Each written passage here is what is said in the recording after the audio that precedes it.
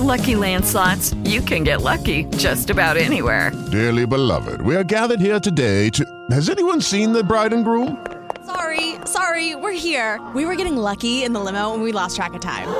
No, Lucky Land Casino, with cash prizes that add up quicker than a guest registry. In that case, I pronounce you lucky. Play for free at LuckyLandSlots.com. Daily bonuses are waiting. No purchase necessary. Void where prohibited by law. 18+. Terms and conditions apply. See website for details.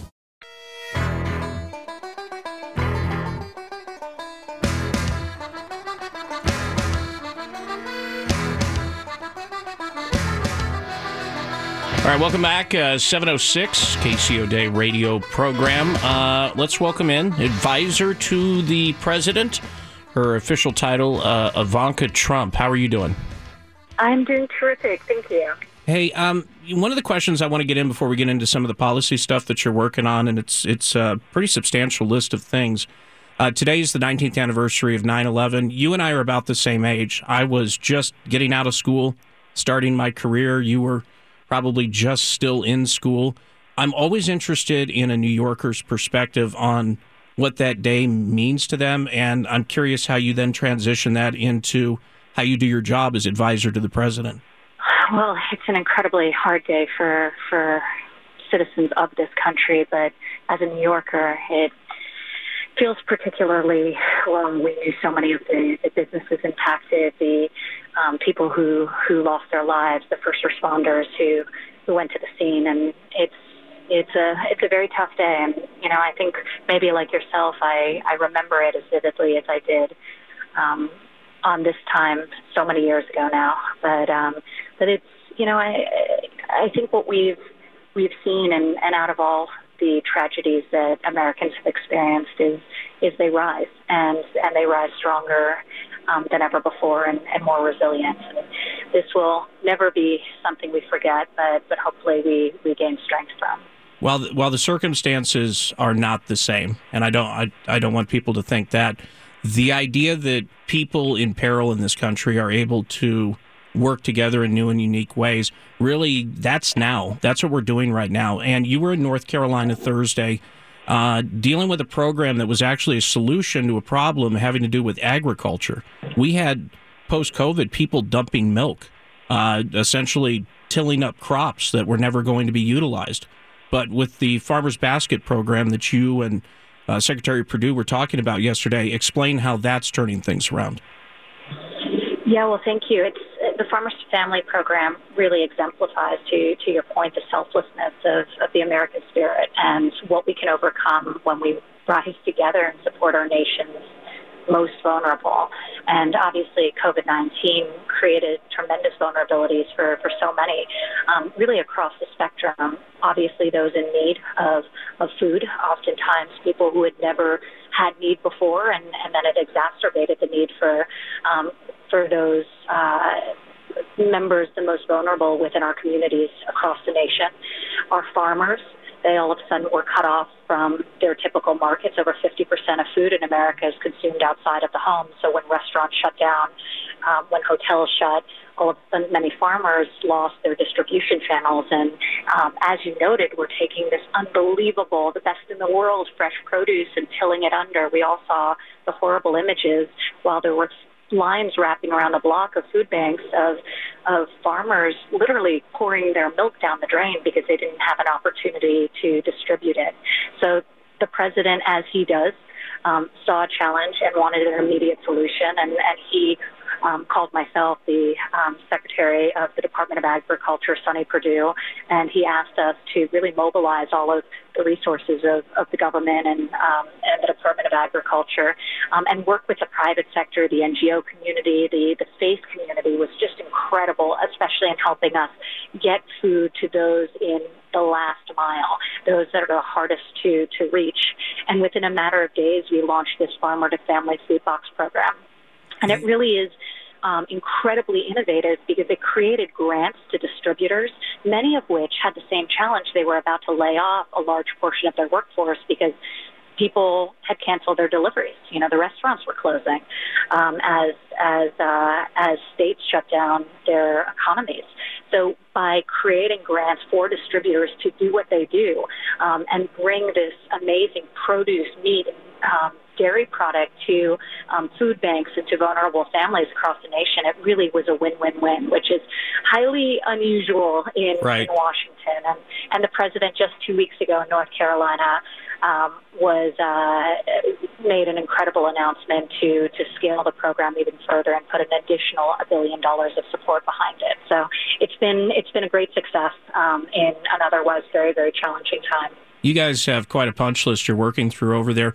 News this week of, obviously the Nobel nomination, which reflects on not just the president, but everyone who's working for the president, working with the president.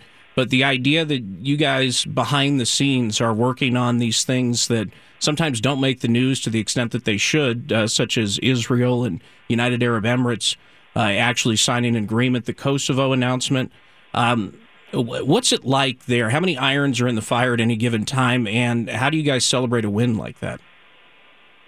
Well, it's extraordinary, and the amount that this president is able to accomplish. And to your point, oftentimes without the fanfare the previous presidents would have experienced.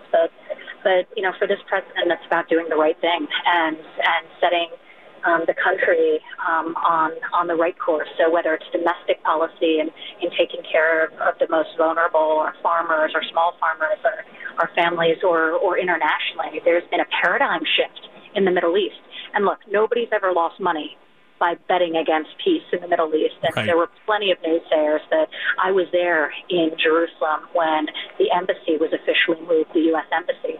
And the number of people who came out of the woodwork telling the president why this shouldn't be done, why this couldn't be done.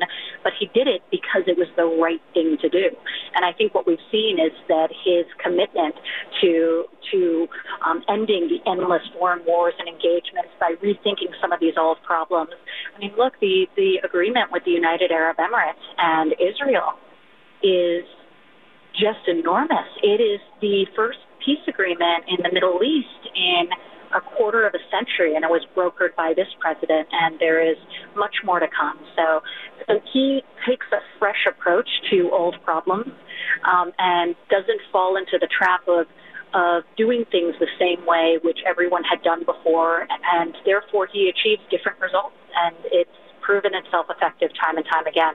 On the heels of that, and all of this has happened within just the last week, but you noted Kosovo and Serbia, to bring them together to create economic bonds. This is, you know, a 2-decade-old European conflict that has existed, and then also to create relations with Israel is a tremendous feat in and of itself. So the president's going to keep fighting, keep swinging, keep on putting wins on the board for the people of this country, and to advance peace and stability across the globe. And as I said before, really bring back our troops. Just this week there was news about the reduction of troops in Iraq, fulfilling another promise the president's made. So half the troops that remain in that country are now being brought back home. So the president is committed to doing the right thing for the people of this country and leading with the interests of America first. Last question, and we'll let you get back to it. You have you talked about doing things differently. One of the pitfalls of the previous administration, I think, ran into, and especially some journalists, was this issue with coal miners, and it spawned that whole learn to code meme because people found it disrespectful. You are trying to tackle a very similar problem, though. What do people do when they can't do what they've always done? And so we find ourselves with to find something new. How do you make that a success without it coming across as condescending? How do you make sure that it's helpful more than this last iteration was, which really was not a success? Well, this president has always been the champion of the American worker, and way prior to COVID, from the earliest days of the administration, he was fighting to ensure more and better opportunities for American workers. The vast majority of Americans do not go to college. And while that is a great path for the many who take it, it's not a great path for many others. So this president called to have vocational education brought to every high school student across America.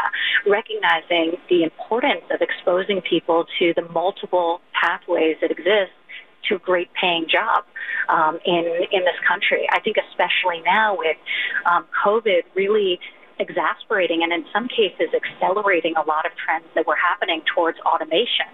I think not just for the workers of this country, but across the globe, it is unrealistic to think that people won't have to acquire new skills, in some cases, to do their same job. So you walk into an advanced manufacturing facility, and I tour them across the nation. Last week I was in Detroit, Michigan.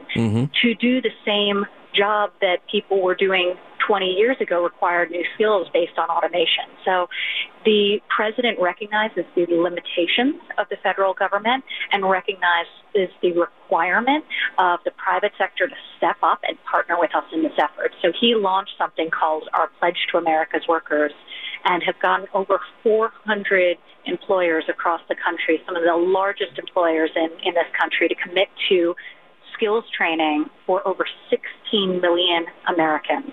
So this is just creating enhanced career opportunities, and it's incredibly important that we're thinking about education as this lifelong pursuit, and that we're calling to task employers to invest in our country's most important resource, which is the American worker. And this president has been beating that drum for sure, and recognizing that while we can lay the groundwork, we can be the cheerleaders, it's the private sector that knows what jobs are going to be disrupted, which jobs will be eliminated, where skill gaps exist in terms of the type of people they're looking to hire and the skills that they require. And most often, very frequently, the job vacancies don't require 4 years or 2 years of college. So the president's also been fighting to expand Pell Grants to shorter-term high-quality programs. So a 50-year-old who has been in the middle of a career has the opportunity to acquire a new skill without going back to 2-year college, which they're highly unlikely to do. Yeah. So this president's about fighting for all Americans and American workers, and continuing to make sure that they have the best opportunities in the world to thrive. Well, it's only going to get busier from here, so we appreciate the time. We hope to talk to you very soon. Ivanka Trump, advisor to the president. Thank you. Thank you so much, Casey. All right, so a couple Trump kids down. Would have had 3, but yeah, we know how that went yesterday. So 888-934-7874, back in just a bit. Lucky Land Casino, asking people, what's the weirdest place you've gotten lucky? Lucky? In line at the deli, I guess? Aha, in my dentist's office. More than once, actually. Do I have to say? Yes, you do. In the car before my kids' PTA meeting. Really? Yes. Excuse me, what's the weirdest place you've gotten lucky? I never win and tell. Well, there you have it. You can get lucky anywhere, playing at LuckyLandSlots.com. Play for free right now. Are you feeling lucky? No purchase necessary. Void where prohibited by law. 18+. Terms and conditions apply. See website for details.